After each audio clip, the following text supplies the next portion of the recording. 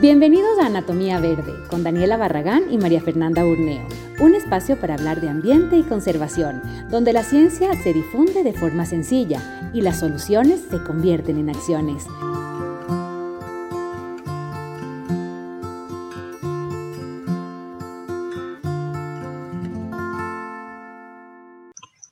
Hola y bienvenidos a un nuevo episodio de Anatomía Verde.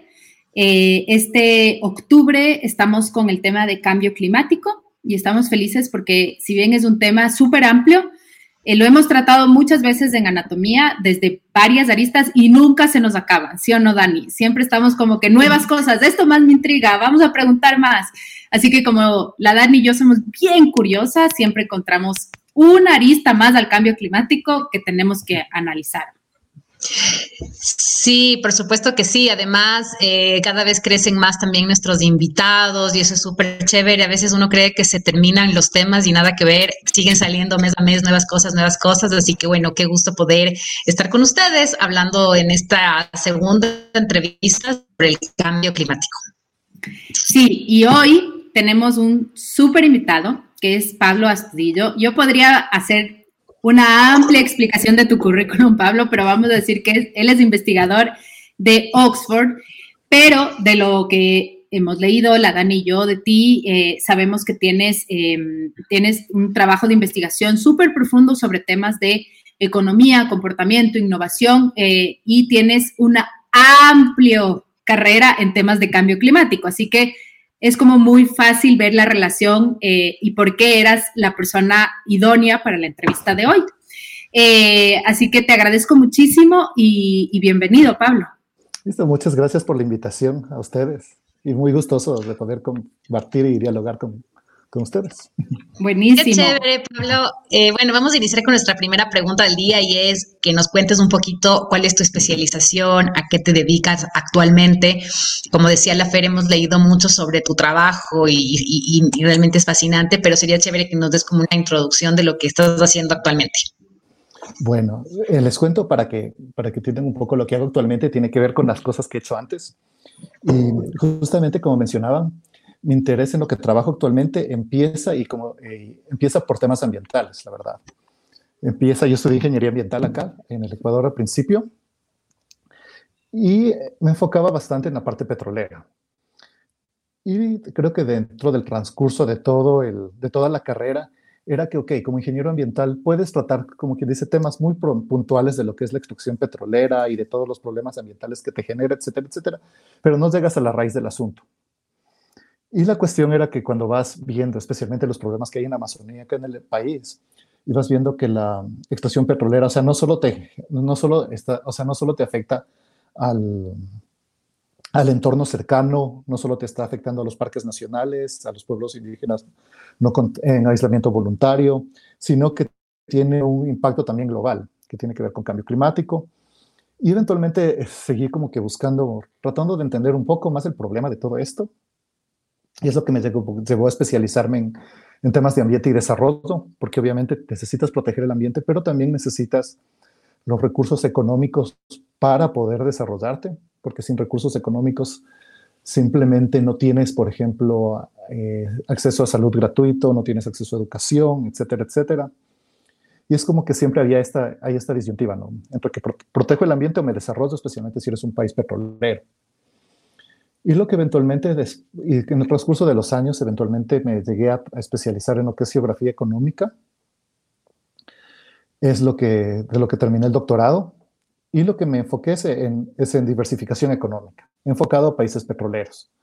Porque la cosa era que, ok, si bien necesito disminuir la explotación de petróleo, la explotación de minerales, si quieres disminuir eso y dejar de depender en eso, necesitas tener alternativas viables para dejar esas actividades. O sea, no puedes decir simplemente no, si no tienes realmente una actividad que pueda compensar a eso. Claro, porque dentro de todo somos dependientes del petróleo en Ecuador, ¿no? O sea, es como realizar cambios positivos, es como un poco duro. Claro, exactamente. Exacto. Y esa siempre es la pregunta, ¿no? Y es un poco la razón por la cual pensamos en hablar contigo. Y es, cuando hablamos o cuando tratamos de hablar de mitigación de cambio climático, la pregunta general es, sí, es muy bonito, es un tema ambiental, pero ¿sabes qué? Tenemos que comer. Uh-huh. ¿Y cómo hacemos eso? ¿Cómo funciona eso? Sobre todo, como acabas de decir, en países tan dependientes, porque de verdad nosotros hemos puesto todos los huevos en una sola canasta. Y ese es el grave problema. Y además, justo lo que conversaba, yo les trataba de decir hoy y de mañana en el Instagram, es que cuando hablas de una economía limpia, también piensas en una diversificación de la economía que no es necesariamente igual a la extractiva. O sea, ahí hay un conflicto que obviamente a la gente que está metida en economía y en temas de finanzas como país le causa ruido y le causa estrés, yo diría, porque claro, es un cambio muy, muy fuerte. Pero entonces, ¿cómo podemos transitar? O sea, ¿qué significa transitar a una economía limpia? Ya. Y qué factible es pensar en algo así, ¿no? Justamente la pregunta tal vez es que depende de los... A ver, no me acuerdo si es Mark Twain, uno de esos, decía que cuando tienes un martillo, todo lo ves como un clavo. O sea, cuando tienes una forma de ver las cosas, siempre ves solo una parte del problema. Y ahí viene la parte, por ejemplo, de los economistas, que eventualmente dices, ok, necesitamos más recursos económicos y no importa de dónde venga, necesito más plata, por un lado. Pero también viene por el otro lado de la parte de, digamos, de los ambientalistas, que dices, sí, necesito una economía limpia, pero solo me enfoco en la parte ambiental. Y perdemos, y justamente no hay ese lapso, esa, como que dice, área común entre ambos para poder dialogar. Y, por ejemplo, el problema de la explotación petrolera en el Ecuador, más allá del cambio climático y de los efectos ambientales que tiene, primero tiene un efecto muy económico, muy concreto. Sube el precio del petróleo o baja el precio del petróleo y caen la recaudación de impuestos, caen los empleos, se generan un montón de desocupación, se cae la construcción, etcétera, etcétera. O sea, no solo es como que dice, llevándole la parte ambiental que tiene el petróleo, llevándole la parte económica, te genera una vulnerabilidad. Tenemos una vulnerabilidad muy amplia a los shocks de los precios externos. Y eventualmente solo al tener esa vulnerabilidad ya te pone como que dice, una banderita roja que dice, no, necesito diversificar, necesito poner, como tú decías, necesito tener más huevos en la misma canasta. O sea, no puedes poner todos los huevos en la misma canasta si es que necesitas tener más canastas y más cosas para compensar todo eso. Y la primera parte en estos temas es entender la parte económica. O sea, ¿por qué hemos estado así durante tantos años por la dependencia? Y la segunda parte es, ok, si estamos ya todos de acuerdo, imagínate como un consenso nacional y decimos sí, o sea, el esfuerzo nacional es diversificarnos, es hacia dónde nos vamos a diversificar. Y ahí va la pregunta, sí, ok, ¿me diversifico hacia la minería o me diversifico a actividades que sean mucho más amigables ambientalmente? Ajá. Es como que dice, esa es la segunda parte de la pregunta, es hacia dónde vamos. Claro, ahí también entra un poco la comodidad de saber que tenemos el tema petrolero y dices, bueno, ¿por qué voy a diversificarme? ¿No? Tal vez no existen las políticas de regulación, por ejemplo, también. Entonces, ahí como que todo se comienza a complicar cuando dices, bueno, tengo el petróleo, entonces ¿para qué? Y no piensan en el cambio climático. Exactamente. Y lo que iba, y por ejemplo, conectando una parte del petróleo con el cambio climático, y dando ejemplos concretos al Ecuador. Por ejemplo, cuando se quería hacer en el gobierno anterior todo lo de diversificación de la matriz productiva, especialmente cuando querían invertir en la refinería, en la nueva refinería. Lo interesante era que eso era una visión, como quien dice, muy... la palabra es como decir top-down, que digo, esta es la lógica segura. Tengo petróleo, voy a refinar. Refinar es el paso más... como se dice, acertado. Más fácil, más cercano, claro. Más y fácil. También, ajá. Pero la cuestión era que ellos no veían cuál era el contexto económico internacional. Desde el 2015, la mayor parte fue la primera vez en que se superó la inversión en energías alternativas, en el 2015 se superó la inversión global en energías alternativas versus a las energías tradicionales. Lo que básicamente te decía que en toda la tendencia global nadie te iba a financiar un proyecto de energía tradicional. Y nadie te iba, o sea, si tenías solo una visión internacional de lo que ya está pasando, la tendencia global, lo peor, sabías que te ibas a quedar sin dinero para que alguien te financie una refinería, un proyecto petrolero más. Exacto. Sí, toda la tendencia de la inversión global va hacia energías renovables.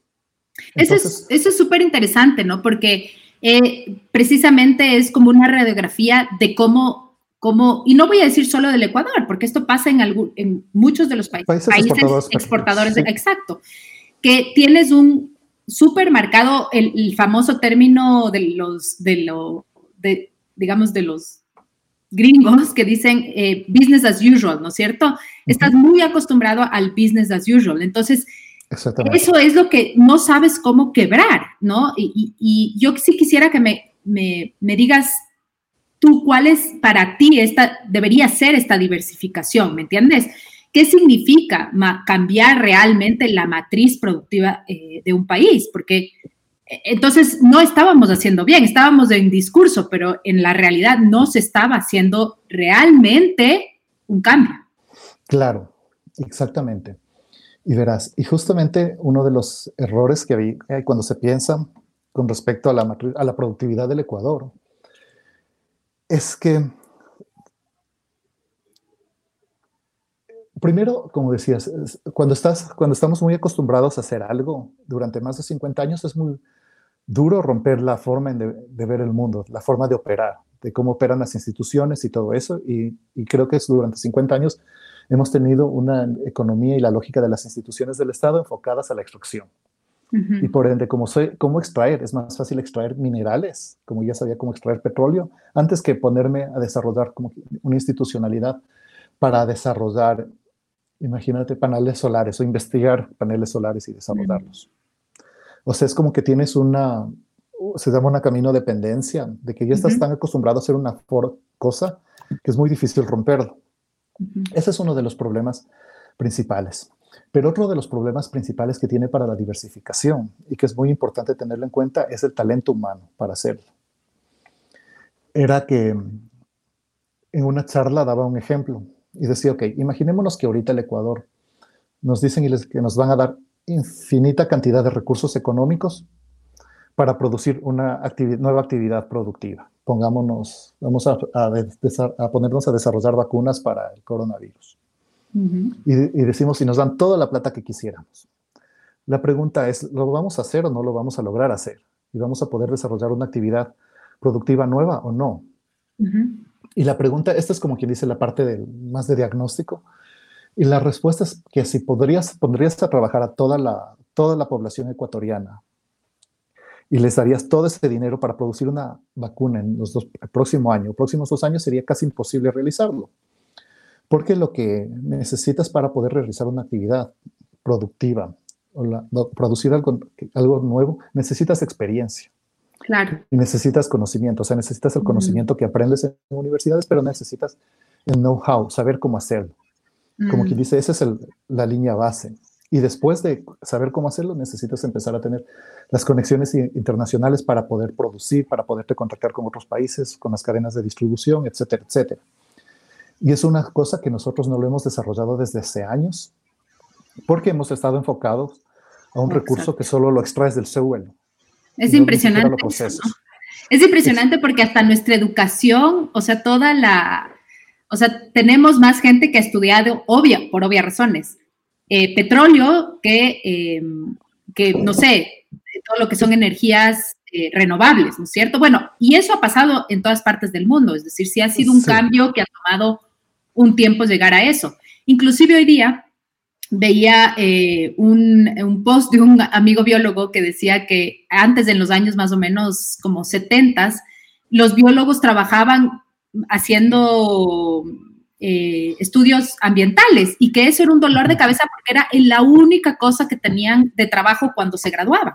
Y cómo ahora han cambiado los tiempos, que ahora los biólogos ya hacen obviamente un millón de otras cosas y no, en su gran mayoría no se dedican ya a temas petroleros. Pero ves que ha tomado muchísimos años en cambiar eso, ¿no? Entonces sí es un reto, poniéndonos la mano en el corazón, es un reto cambiar y transitar a una economía limpia.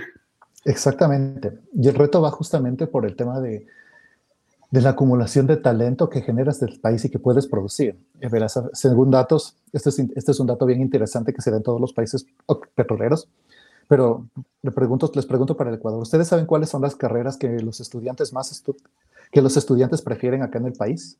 Los estudiantes universidades. Administración. Exactamente. Administración. Allá, acá. Acá. No, aquí, administración. Administración. Es derecho. En el orden era administración, es administración, medicina, derecho. De ahí seguía enfermería, de ahí tenía unas cosas relacionadas con educación. Pero lo interesante era... O sea, full tradicionales. Sí, pero más de eso era que perdón, a veces mezclo inglés con español, pero esta tendencia, este pattern, se lo ven todos en estudios, se lo ven todos los países exportadores de petróleo. Y eso se da porque son carreras que viven netamente de las rentas que te genera la explotación de recursos. Explicándole de otra forma, era que, por ejemplo, administración de empresas. Generalmente un administrador de empresas no estás generando unas nuevas maquinarias, no estás generando una nueva forma no estás generando nuevos productos, sino estás administrando un dinero que ya está ahí. Eso es lo que, en el caso del derecho, era que el principal rol que tienen los abogados acá en el Ecuador es ese manejo de conflictos, y muchas veces tiene que ver entre conflictos estatales con empresas privadas y todos los conflictos que dan, pero no te generan ningún valor agregado. Y son carreras netamente rentistas, porque se da y se genera estas carreras rentistas en países que viven de rentas, especialmente son rentas que dependen de recursos naturales. Y son los incentivos mismos que te genera la propia extracción, la propia dependencia de una materia prima. Eso es súper interesante, porque eso te cambia completamente la visión, o sea, de lo que empezamos en esta entrevista de decir, a ver, ¿se puede, no se puede? Ahorita lo que hay que cuestionar es, tenemos... El talento humano también, como dices. El talento, ¿verdad? Tenemos la estructura lista para hacer la transición, y esa estructura depende de un montón de otras cosas previas, que entre esas, lo que siempre hemos hablado aquí con la Dani, el tema de la educación. Exactamente. ¿Cómo le ves tú a eso? Entonces, ¿por dónde empezar, Pablo? O sea, si el día de hoy tomamos la decisión como sociedad y decimos, ok, ¿saben qué? Tenemos que hacer esto. ¿Dónde empezamos? Verás, hay diferentes visiones para esta cosa. Pero lo primero, la línea base es primero saber identificar qué es lo que hacemos bien, lo que ya tenemos experiencia haciéndolo, pero como quien dice, creándolo nosotros mismos. O sea, no sacando como siempre digo, no haciendo un hueco en la tierra y sacándolo, sino que nosotros hemos creado y somos buenos para hacerlo. O sea, esa es la línea base. Y en función de eso, le empiezas a potenciar. Es como... Y hay varias respuestas a esto. Una de las cosas que habíamos conversado con la gente acá era que, ok, somos buenos para producir, ejemplo, banano, ¿ok? Pero la idea, al diversificarte, no es generar chifles y vender chifles. La idea era que para nosotros producir banano, nosotros hemos desarrollado conocimiento para manejo de plagas para el banano. Hemos desarrollado biotecnología para mejorar especies de banano, para manejar plagas de banano, para mejorar el cultivo de banano, y eventualmente toda esa línea productiva la puedes potenciar. Por ejemplo, si tenemos acá bananos de producción de banano orgánico, eventualmente nosotros, y esta es una suposición porque no estoy en esa área, pero supongo que nosotros debemos tener conocimientos para manejar, ¿cómo se llama?, para utilizar los biocontroles, los que son para controlar plagas, pero que son, se me fue el nombre, pero son los que cuando controlas plagas, como por ejemplo cuando controlas el crecimiento de una pulga, la controlas con otra especie. Químicos, biocontroles. Hay ese cruce, sí, y debemos tener esa experiencia necesaria, y podemos enfocarnos y realmente experimentar y ver esa área que tenemos y podemos potenciar en función del conocimiento que ya tenemos acumulado. Claro. Y eso es bioconocimiento, ¿no? Sí, exactamente. O sea, es parte de bioconocimiento. O sea, debemos tener en otras áreas también, pero en el caso de biología y de agricultura, nosotros hemos sido buenos en producir plátanos o camarones, y debe haber atrás de todo eso un conocimiento biotecnológico para hacerlo más eficiente, que eventualmente tú puedes generar servicios que podrías exportar a otros países en base a ese conocimiento. O sea, no estar exportando, como decía, chifles en vez de plátanos, Claro. pero investigar el conocimiento que está atrás de eso, exportar el conocimiento que está atrás de todos esos procesos. Pero, por ejemplo, Pablo, ¿tú crees que solamente enfocándonos en ese punto podríamos como dejar a un lado el tema de la dependencia petrolera? Porque No. que también parte de eso, no, claro, y parte de la innovación también se tiene que realizar en la parte tecnológica, en la informática, en la agricultura, en la aeronáutica, o sea, no solamente es como el tema, por ejemplo, que tú dabas este ejemplo del banano, por ejemplo, que me pareció interesante, pero la innovación tiene que ser como en estas 4 áreas que son súper importantes, ¿no? La tecnología, la informática, la agricultura, la aeronáutica, porque si no estamos como fritos. Y además también creo que es un tema también del comportamiento de los individuos también, ¿no? Es como yo estaba leyendo un artículo que decía, mañana te dicen que tienes que pagar, no sé, $1,000 adicionales para instalar controles de emisiones, de contaminación en el aire, en tu automóvil. ¿Será que la gente lo va a hacer o no? Entonces también es un tema a veces de los ciudadanos, ¿no? Sí, no, definitivamente. O sea, y lo que daba es un ejemplo particular, pero así mismo se debe investigar en todas las áreas que las estamos desarrollando y ver que existe y que se puede potenciar, pero en todas. O sea, es como que sería un error decir, es un error decir que hay, como quien dice, una bala de plata que nos va a resolver los problemas y decir, no, este sector es el que nos va a salvar, no, sino que tienes que tener un montón de gente trabajando en un montón de diferentes sectores para que haya diferentes fuentes de ingreso. Pero la idea es, o sea, la idea que daba del banano es cómo puedes empezar a evaluar.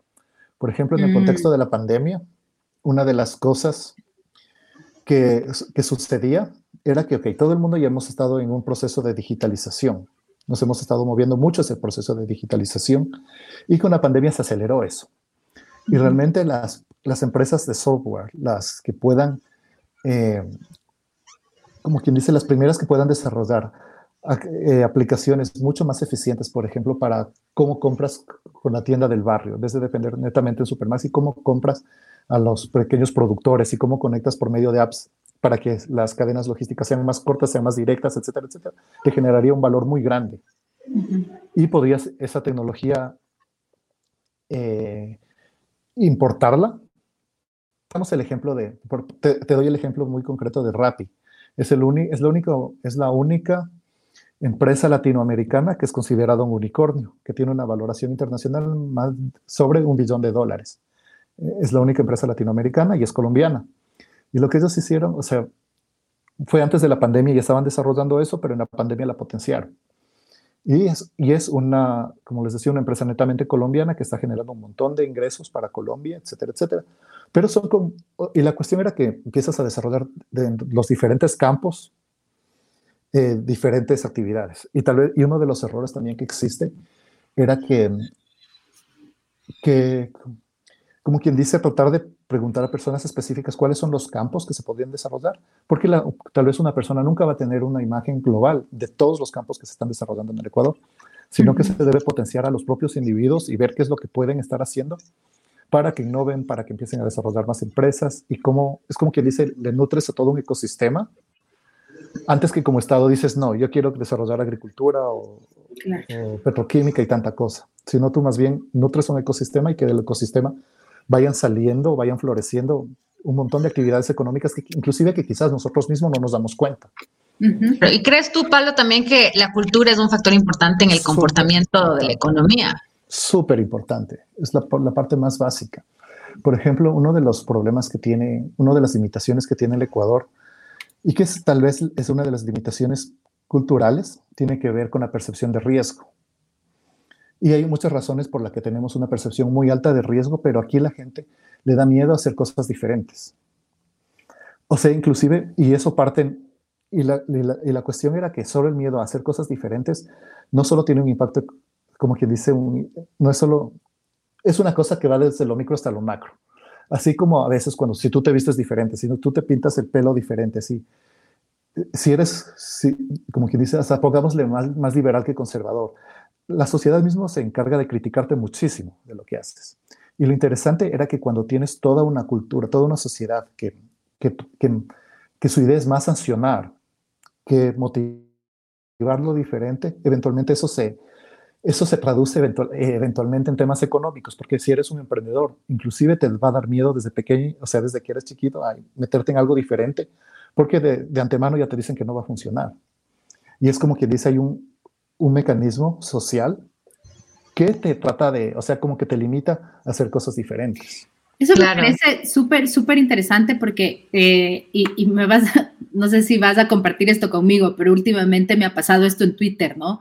Que cuando alguien tiene alguna idea como loca, de pronto tienes un montón de gente como o cayéndote, o sea, súper controversial constantemente y claro, al final del día dices, ya mejor no digamos nada, o sea, no hagamos nada porque aquí todo el mundo cae encima.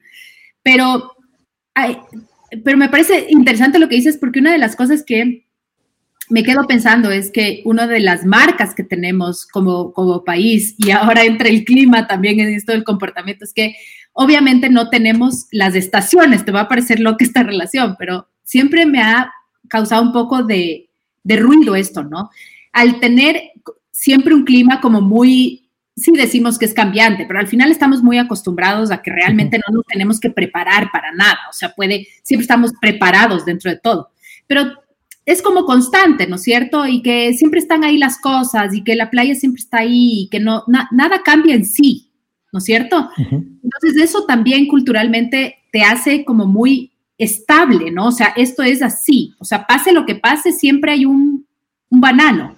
Siempre puedo producir algo en la tierra, ¿sí me entiendes? Tenemos buenas tierras. Entonces, ¿eso no también te afecta a que la gente le tenga esa percepción de miedo al cambio? O sea, de decir, chuta, porque nunca hemos vivido una sequía así brutal o algo completamente fuera, como te sucede con las estaciones, que para el invierno no tienes nada. O sea, tienes que prepararte para el invierno. Aquí no sucede eso. Verás, dentro de eso, o sea, justamente lo que mencionas es una de las teorías que había antiguas sobre desarrollo económico, que es determinismo geográfico. Y muchas veces esas cosas sí te pueden influenciar, o sea, sí te influencia. Cuando tienes más calor o estás más frío, te influencia cómo te comportas. O sea, por ejemplo, las diferencias entre Quito y Guayaquil en el tema de cómo la gente sale en la noche y de las actividades nocturnas. En Guayaquil tienes un clima más caliente, que es más fresco salir de noche. Puedes salir los lunes si quieres a tomarte una cerveza, un domingo a tomarte una cerveza a las 11 de la noche y vas a encontrar bares abiertos. En Quito no. O sea, hay cosas que sí te limitan, o sea, que sí te sesgan un poco hacia ciertos comportamientos, pero bajo esa misma lógica, por ejemplo, Colombia no sería más desarrollado que el Ecuador porque tenemos las mismas condiciones geográficas, por ejemplo. Ellos tienen, como les decía, Rappi, que es un ejemplo, tenemos Brasil. O sea, estamos hablando de Río de Janeiro, una ciudad súper desarrollada para el contexto latinoamericano, en un clima relativamente caliente, estable, etcétera, etcétera. Sí, o sea, más bien no va por eso, sino una de las cuestiones de que pongamos la palabra de que somos muy conservadores, especialmente en la sierra, muchas de las cosas es por la falta de movimiento de la gente. Mientras la gente más se mueve, mientras más la gente más viaja, y no me refiero solo internacionalmente, sino inclusive dentro del país. Cuando la gente más comparte, eventualmente te expones a nuevas formas de ver el mundo y eso te abre mucho más la mente. Claro. Y en el Ecuador, dentro de las corrientes migratorias que ha habido en América Latina, Ecuador y Bolivia y Paraguay son de los países que menos han recibido migración de toda América Latina. Y me refiero, y no solo migración de otros continentes, sino migración interna.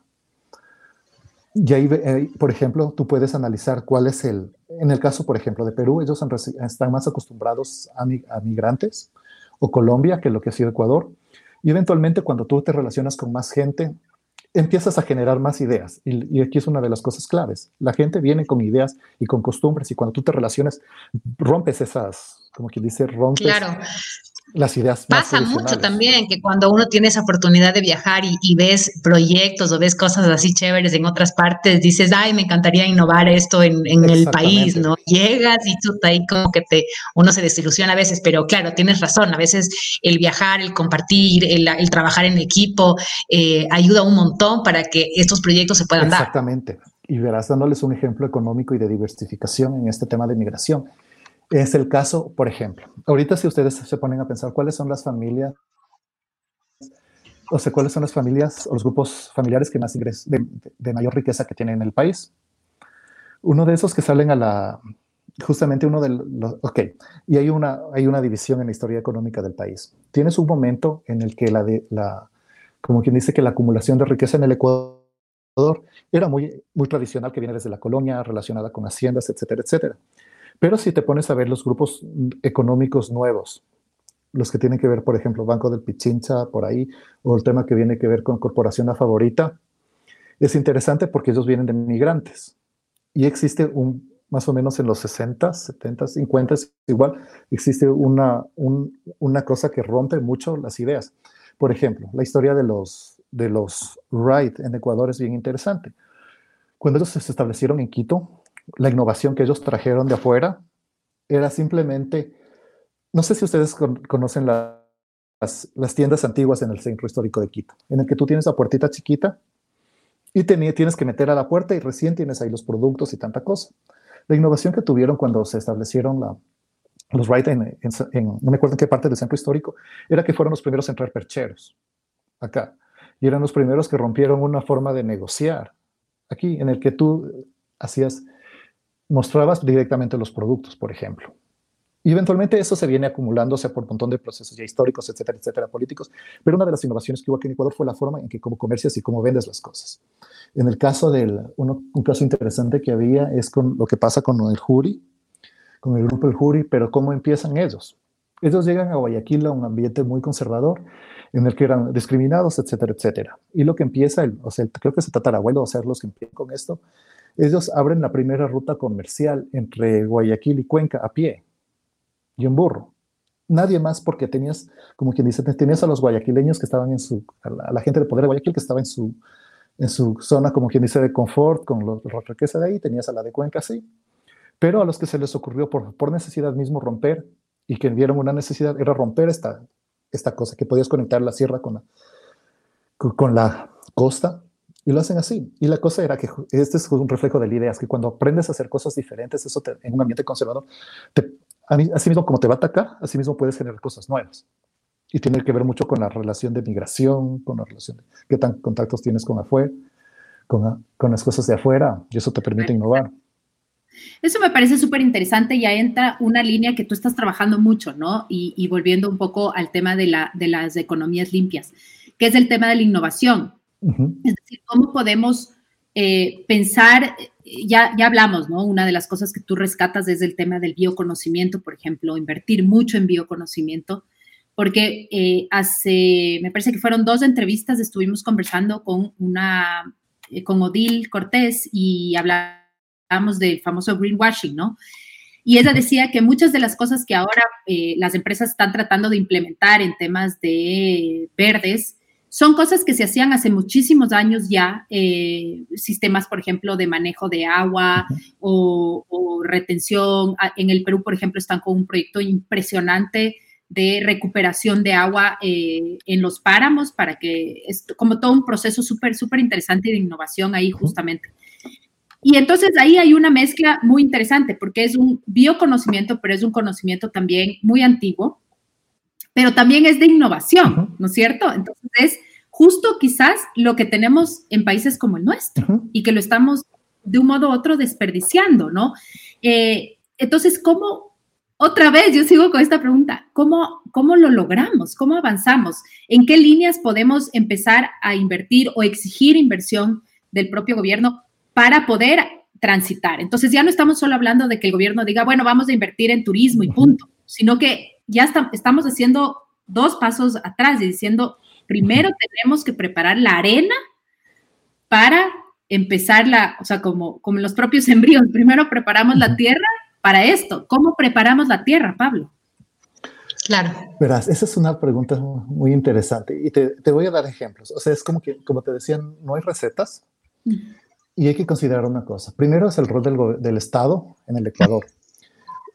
Personalmente, y esta es una opinión muy personal, a veces creo que si quieres innovar acá en el país tienes que innovar, o sea, tienes que desarrollar lo que quieras desarrollar es teniéndole al Estado no como un amigo, sino como algo que te va a impedir hacer las cosas. O sea, no me refiero que diga que se tiene que reducir el Estado, no, yo creo que el Estado está ahí para proteger los derechos, y tiene un rol de protección de derechos muy clave, pero por cómo se maneja el Estado, por los ciclos políticos, porque cada que cambia autoridades te cambian, es borra y cuenta nueva, que viene cada autoridad, cada ministro, cada 6 meses con una diferente idea nueva, eso no te da constancia. Y eventualmente el Estado, hay que tener, como quien dice, yo no creo que vaya a haber soluciones desde el Estado, al menos en el corto plazo, porque no tenemos una institucionalidad en ese aspecto, pero viene desde los otros actores y cómo los otros actores se organizan y cómo van formando y desarrollando ideas. Punto 1. El punto 2 era que entramos a una discusión de cómo se genera la creatividad. Y te doy un ejemplo muy interesante. A ver, unos ejemplos bien interesantes. Pongámosle, una de las universidades más innovadoras del mundo es el Massachusetts Institute of Technology. ¿Y qué es la diferencia que tienen ellos que otras universidades más tradicionales no tienen? Primero, era que ellos no tenían una estructura, por ejemplo, como las universidades de acá, que tú tienes un edificio A para facultad A, edificio B para facultad B, edificio C para facultad C. Si no tienes un edificio en el campus unificado, en el que tú empiezas en los pasillos, interactúas con gente que está haciendo física, que está haciendo química, que está haciendo ingeniería, que está estudiando ciencias sociales, y tienes lugares en común en el que conoces a la gente. Y tú solo puedes, generalmente, como quien dice, y una de las cosas de la creatividad era que la creatividad no es que se da en un ambiente aislado, sino la creatividad se da cuando dos personas conocen bien un tema, pero vienen de diferentes áreas y eventualmente las conectas. Claro. Y la creatividad y las cosas de creatividad, de innovación y de nuevas ideas se generan en ambientes informales, que es algo que es muy difícil verlo desde el Estado, pero como tú no vas a escuchar ningún premio Nobel, ningún innovador que te diga, esta idea genial se me ocurrió sentado frente a una computadora. Nadie te ha dicho nada en la historia del planeta. Las ideas más geniales, las ideas que han salido cuando encontraron la estructura del ADN o cuando desarrollaron las pantallas táctiles para los teléfonos, todo fue en ambientes informales, donde generalmente la gente estaba compartiendo, donde estabas relajada y donde estabas inclusive tomando. Pero la cuestión era que se necesita pensar justamente estos temas desde una perspectiva de bottom-up approach, en el que tú facilitas que haya estos ecosistemas, que haya estos ambientes y que facilitas que la gente se conecte, que la gente haga cosas. Y solo ahí vas a ir encontrando las cosas, cómo se van dando, sin una estructura central que te diga cómo hacerlo. Como decía un poco la Fer, el tema del Estado, que es tan importante a nivel de Estado, ahí es donde entra el tema de intereses y muchas veces el Estado no piensa realmente en políticas de regulación a largo plazo, o entra un nuevo gobierno y todo vuelve a cambiar. Entonces, claro, ahí se viene como todo el tema para abajo y se complican realmente estos procesos, ¿no? Y es complejo. Y ahora, no sé, Fer, tal vez podríamos entrar un poco a hablar un poco también a nivel de sociedad civil, ¿no? O sea, qué rol debemos cumplir quizás nosotros o cómo podemos apoyar esta transición. Con la Fer siempre decimos muchas veces, tenemos que entender el plan de gobierno, por ejemplo, del nuevo presidente que va a entrar el próximo año, comenzar a leer los planes de gobierno y ver si realmente el medio ambiente o el cambio climático o estas situaciones están dentro de esos planes de gobierno, ¿no? Y como ciudadanos también responsabilizarnos de ese lado, pero también tenemos otro tipo de responsabilidades como consumidores también. Y justo eso te iba a complementar, es el tema de cuando tú hablas de estos espacios, que me pareció súper interesante, y la verdad es que nunca me había puesto a pensar la importancia que es romper con esas estructuras muy lineales, ¿no? Es decir, justamente en estos espacios de mix, digamos, es donde se hacen, quizás hasta como haciendo una analogía con la cocina, es precisamente en donde se hacen las mejores recetas, ¿no? O sea, donde tú puedes involucrar varios ingredientes desde diferentes cosas para que haga algo completamente nuevo. Y en ese sentido, claro, el Estado es un ente regulador, ese tiene que ser su rol, digamos, y de obviamente de derechos también, pero también está toda la parte, y ahí entra lo que acaba de decir la Dani, la parte social, en donde también están los grupos económicos, la gente que está involucrada, los innovadores o la gente que está realizando nuevas empresas. ¿Cómo logramos como sociedad también provocar estos espacios? ¿Me entiendes? O sea, ¿cómo logramos pensar? Porque yo veo que en el Ecuador tenemos una sociedad súper así, ¿me entiendes? O sea, si alguien se mete a algo, o lo copian, ¿me entiendes? O simplemente lo acribillas, porque es como que es lo peor, ¿me entiendes? No hay ese trabajo de equipo, de, a ver, me pareció súper interesante, hagamos algo nuevo. Ese provocar, que es una palabra tan bonita, ¿no? No hay, o sea, yo siento mucho eso, yo te digo como empresario, tengo mi empresa y muchas veces siento así como, no necesito que me ataques, no te estoy haciendo nada malo. Entonces, ¿cómo desde la sociedad civil también provocas la innovación, provocas la creatividad, sin que se vea atacado lo poco que se hace? Claro.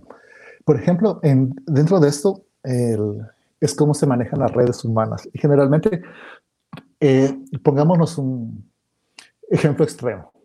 Okay. ¿Qué es lo que le sustenta a Alcohólicos Anónimos, por ejemplo?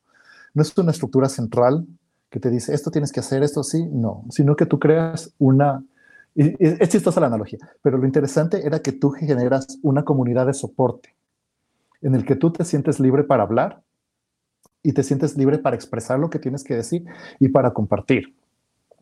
Y cuando tú generas un ambiente seguro, es cuando tú puedes desarrollar más ideas. Y a lo que voy era que se me ocurrió este asunto por justamente un libro que estaba leyendo sobre estos temas de cómo se generan estas comunidades. Eso los puedes generar en diferentes cosas. Aquí en el Ecuador, en lo que he visto en Quito, los coworking spaces, que son interesantes, pero la cuestión era que tú cómo le blindas de toda esta crítica afuera, que te viene de un montón de partes, cómo empiezas a generar, como quien dice, pequeños grupos que tengan su propio sistema inmune, en el que realmente empiezas a potenciarles a que estos grupos solo digan lo que tengan que decir. Por ejemplo, ahora que dices que tienes una empresa, etcétera, etcétera, una de las cosas que ves en cosas de emprendimiento era que te dicen que a veces es mejor conversar de la idea que tienes como emprendimiento con otros emprendedores, que es muy difícil, muchas veces es más difícil que te roben y te copien la idea a que no te copien. Y cuando tú puedes, y generalmente cuando tú eres abierto, la gente generalmente te aporta. Y la cuestión era cómo vas generando comunidades pequeñas a nivel de sociedad civil en el que tú puedas tener esas libertades. Que sepas que te pueden apoyar, que puedes conversar tranquilamente, que puedes quejarte, pero que haya, como quien dice, en esos pequeños espacios esa libertad y después los vas creciendo. Claro. Eventualmente yo creo que las universidades podrían convertirse en lugares así también, en los colegios o sea, de diferentes grupos, pero la cuestión era que la base es cómo vas construyendo esa confianza de que si conversas con alguien no te da miedo de que te vayan a estafar y más bien sabes que alguien te va a ayudar y si te dice, oye, tengo esta idea, te va a decir, no, anda mejor por acá, pero es como que vas construyendo eso desde abajo hacia arriba. Sí. Es como realmente sí creo que se podría construir un buen diseño económico para hacer como estos cambios reales, ¿no? Desde la base, porque claro, a veces uno dice, chuta, ¿será que en algún momento podemos hacer un cambio real en el cambio climático? Y como dices tú, quizás desde la educación, desde esas bases y comenzar a diseñar de a poco este tema de un diseño económico distinto. Sí, exactamente. Y lo que me parece súper interesante de esta conversación, que si bien hemos un poco como desviado, ¿no? Porque cuando hablábamos decíamos, bueno, a ver, yo al menos pensaba, bueno, a ver, nos va a dar una fórmula el Pablo. Pero lo que me gusta de esta conversación es que te das cuenta que el tema, primero, de cambio climático puede ser abordado, sin hablar de que estás abordándolo, desde varias aristas. Es decir, cuando una persona decidió hacer un espacio de coworking, por ejemplo, decidió tomar una posición también frente al cambio climático, porque ahí es donde se están formulando muchísimas alternativas económicas dentro del país, y sin querer, ¿no? O sea, no creo que ese haya sido el objetivo de muchos de estos coworking spaces, pero quizás esa es la fórmula, ¿no? Es decir, la fórmula no es mañana llegar al gobierno y decir, bueno, vamos a invertir aquí, acá y acá, sino simplemente que el gobierno te permita tener la estructura en temas de educación, de salud, como para sostener a esta sociedad de manera sana y que pueda crecer, ¿no? Y eso me parece súper interesante, porque entonces le quita un poco el peso a la palabra, ¿no? De decir, hoy tenemos que todos mitigar el cambio climático y no sabes por dónde, y quizás ya estás haciéndolo. Claro, y tal vez la idea principal que tengo de esto era que tú pones un montón de semillas en un montón de lados y las vas germinando. Y lo importante era que, por ejemplo, cuando pones la semilla de cambio climático en coworking spaces, en pequeñas comunidades, eventualmente eso se empieza a dispersar en el resto de la sociedad. O sea, son procesos que se demoran más, pero son más sostenibles en el tiempo. Porque cuando cambias a una persona, cómo piensa, cómo ve la realidad, eso se vuelve sostenible y lo pasa a otra generación, antes que el Estado que te diga se hace esto, esto, eso. Y eventualmente cuando tienes toda una sociedad consciente de un tema, eso se vuelve ya política de Estado. Porque si el Estado va a hacer algo en contra de eso, tienes todita una sociedad. O sea que ni siquiera, verás, dándole un ejemplo muy concreto, no con respecto a cambio climático, sino con educación superior. Si toda la sociedad entiende lo importante que es la educación superior, no podrías tener un candidato que te dice voy a eliminar CENESID. Porque tú eres consciente, porque no puedes, por ejemplo, todos sabemos que lo importante que es la salud y ningún candidato te va a decir vamos a eliminar el Ministerio de Salud. Pero cuando la gente no es consciente de la educación superior y un candidato te dice vamos a eliminar el ministerio, la CENESID porque no te da los cupos para matrícula, es como que, o sea, ahí estamos viendo que hay un problema de la sociedad. Y cuando lo mismo será en el caso del Ministerio del Ambiente. Si no tienes la gente que realmente sepa la importancia que tiene el Ministerio del Ambiente, hacer un montón de, como decía, de semillitas y un montón de gente en diferentes ámbitos que te protejan esa institucionalidad, la puedes hacer desaparecer o la debilitas, etcétera, etcétera. Y por eso es lo que yo hoy siempre, o sea, soy más partícipe de estos procesos más a largo plazo, pero que son más de arriba hacia abajo, porque son más orgánicos y te generan más sostenibilidad en el tiempo.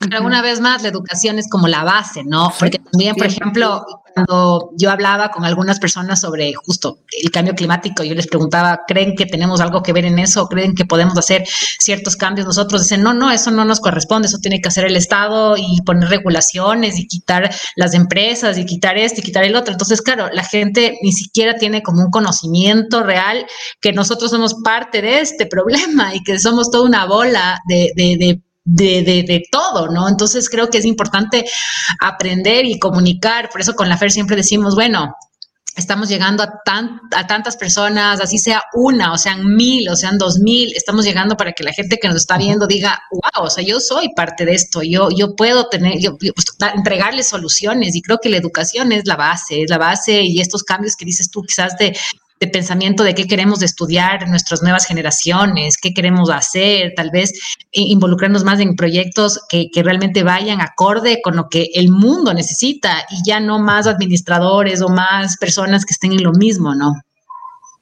Sí, y hay una cosa que va más allá de la educación que tiene más poderes, lo que se llaman es que hay diferentes, es como cambias un paradigma, realmente, porque tú puedes tener, o sea, no toda la gente va a tener acceso a la misma educación o por ejemplo, al mismo nivel de educación. Tal vez la gente que esté en educación estatal no va a ser la misma que tenga educación privada, y va más allá de la formalidad, sino es las ideas que asumes como sociedad y cuáles son los paradigmas que tienes como sociedad. Y la cuestión es cómo empiezas a cambiar esos paradigmas y cómo la gente ve el mundo. Y eso se da desde un montón de áreas, que puede ser la educación, pero mucho tiene que ver con la comunicación, cómo comunicas. Cuando haces, por ejemplo, tal vez en la educación tradicional te van a decir, sí, la acumulación de dióxido de carbono te produce calentamiento global, que eventualmente te cambia los patrones climáticos, bla, bla, bla. Pero eso no te llega. Pero desde la comunicación tú tienes un valor más fuerte que le vuelves emocional.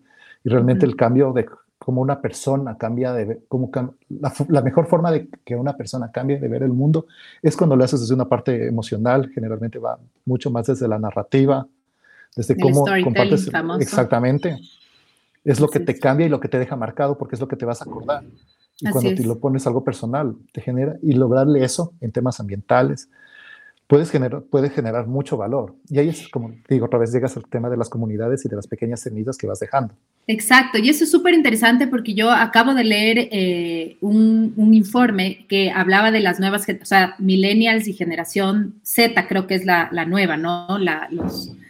Y decía que van a ser, o sea, son dos generaciones muy poderosas en el sentido de que les impactó de tal forma el tema del COVID que sus decisiones a largo plazo están marcadas por lo que sintieron en ese momento de confinamiento y esa desesperación, ¿no? Entonces, la valoración, por ejemplo, del tema de la salud, la valoración del tema científico es muy alta ahora con estas generaciones. ¿Por qué? Porque su percepción fue, esos me salvaron, esos me están salvando. Entonces, ¿me entiendes? La ciencia fue lo que marcó, ¿no? Y tú te fijas que, por ejemplo, antes cuando hacían el anuncio del premio Nobel, siempre era como el anuncio del premio Nobel para mucha gente, ¿no? Lo veías entre grupos muy pequeños y ahora tú ves un boom, ¿no? O sea, es todo, wow, además de que la mayoría fueron mujeres y que hay todo un tema atrás de esto, pero además de la coyuntura, o sea, la ciencia tomó un lugar en todas estas generaciones muy poderosa. Entonces, ya está sembrada esta semillita y habría que ver cómo la fortalecemos, ¿no? Cómo somos responsables de fortalecer esa semilla de la ciencia como un eje importantísimo de crecimiento incluso económico, social y en todo el sentido de la palabra, ¿no? Claro. Eso me parece súper interesante. Pero me ha encantado hablar contigo, Pablo. Creo que eso te digo, hemos ido como por diferentes lados. Yo recupero muchísimo esta idea de que el tema de transitar a una economía limpia no es solamente una fórmula prehecha, sino que es una preparación, otra vez voy a decir eso, una preparación de la tierra, ¿no? Y cómo preparamos eso para que las nuevas generaciones ya hagan una propuesta nueva para el país.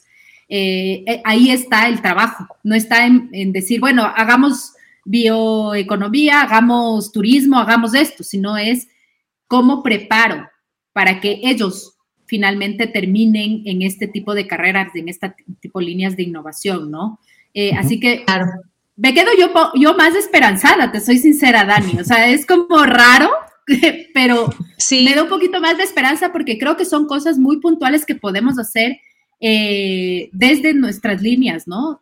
Esta semillita creo que es más fácil ponerla de lo que nos imaginábamos, ¿no? Claro. Sí, yo también me quedo así como contenta y sí, como que a veces llegamos a ciertas conclusiones con la FER sobre el tema de educación, sobre el tema de información, sobre estas soluciones que le entregamos a la gente y también me lo quedo para mí, ¿no? Tengo una hija, entonces a veces dices, wow, sería increíble que se vaya enfocando por estos temas cuando sea más grande, aunque falta mucho todavía, pero es bonito como informarnos de este tipo de cosas y yo creo que está en nosotros también el cambio y eso es lo interesante, sí, que te quiero agradecer, Pablo, por tu tiempo y por esta charla, como dice la Fer, como que se amplió y creo que fue buena porque al final sacamos nuevas conclusiones. No, y gracias a ustedes por el espacio y siempre es chévere compartir y comunicar cualquier idea. Te agradezco muchísimo, Pablo. Ha sido un gusto. Acuérdense que se queda la entrevista en nuestra página de Facebook y nos pueden escuchar en Spotify, en iTunes y en YouTube también y en nuestro Instagram, por supuesto, de Anatomía Verde. Así que gracias, Pablo. Gracias. Cuídate mucho. Que tengan una buena tarde. Gracias. Igual. Gracias. Chao. Chao. Bye.